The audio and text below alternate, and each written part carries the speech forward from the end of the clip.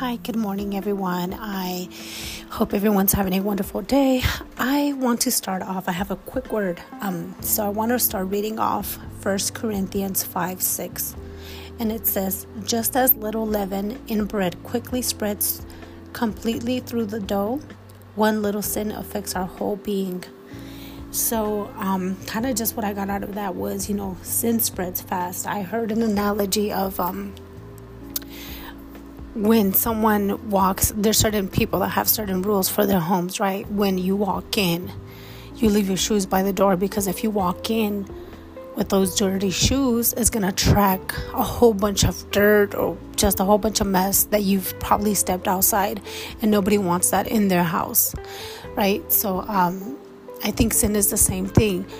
Once we sin, we allow that dirt to be spread through our entire being. And it eventually starts trickling down. But what can we do to bring ourselves back, kind of retrain our thinking? Because yes, we know we're going to fall short and we're going to sin, but it doesn't just stop there. So I've talked about before, just dwelling in sin is never good. And it allows the enemy to attack you in different areas. And just kind of being able to retrain your thinking can come such a far way. So I would say number one is make it a priority. So make sure you make it important.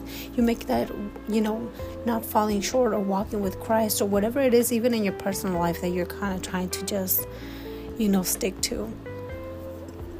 Allow yourself to remember, this is important to me. So I want to make sure I prepare certain areas in my life, or avoid certain situations where I can fall. Number two, exercise your will. So make sure it challenges you. Start off small, just making manageable steps. Like every time that I do something I am not supposed to, I will give myself a few minutes to speak to God and ask for forgiveness, and allow Him to, always also remember that, He forgives us for what we do. He knows the challenges that we're going to be facing. He knows the things before we do.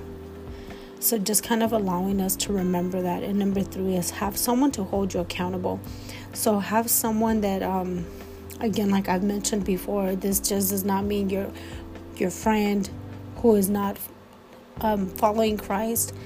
Have someone who can hold you accountable and will actually, tell you that certain things are not tolerable, and that person can hold you accountable, saying, hey, I know you can do better. I know you will do better, but I got to just bring this to your attention. Number four, have a contingency plan. So become creative and start thinking out of the box for possibilities. Ways of okay, so if I know I'm falling short in this area, I'm eating too much, let me stop buying certain things, or stop driving around certain areas where I know I'm going to crave some ice cream or some fast food.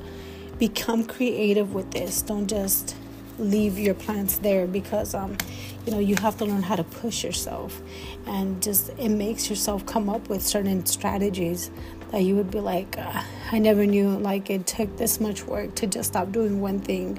So just challenge yourself. And number five, just commit to what it is that you're saying you're going to do. And this will allow for sin to stop spreading. Or again, you can apply these to your personal life. So it would definitely help you when you put yourself in a place where you say you have to do something. It puts you in a different state of mind, where it gets your gears going and has you coming up with ideas that you never thought that you would.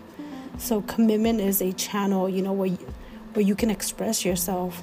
And commitment means, backing up and being able to regroup. Be able to regroup yourself and find different challenges. I love this quote for the word fail, or abbreviation, I guess you could say. Fail means first attempt in learning.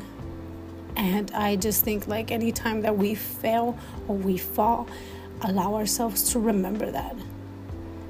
Okay, I fell because of write down the things that you are doing, and then make a plan again with different steps, or just changing one step, and see how that will work.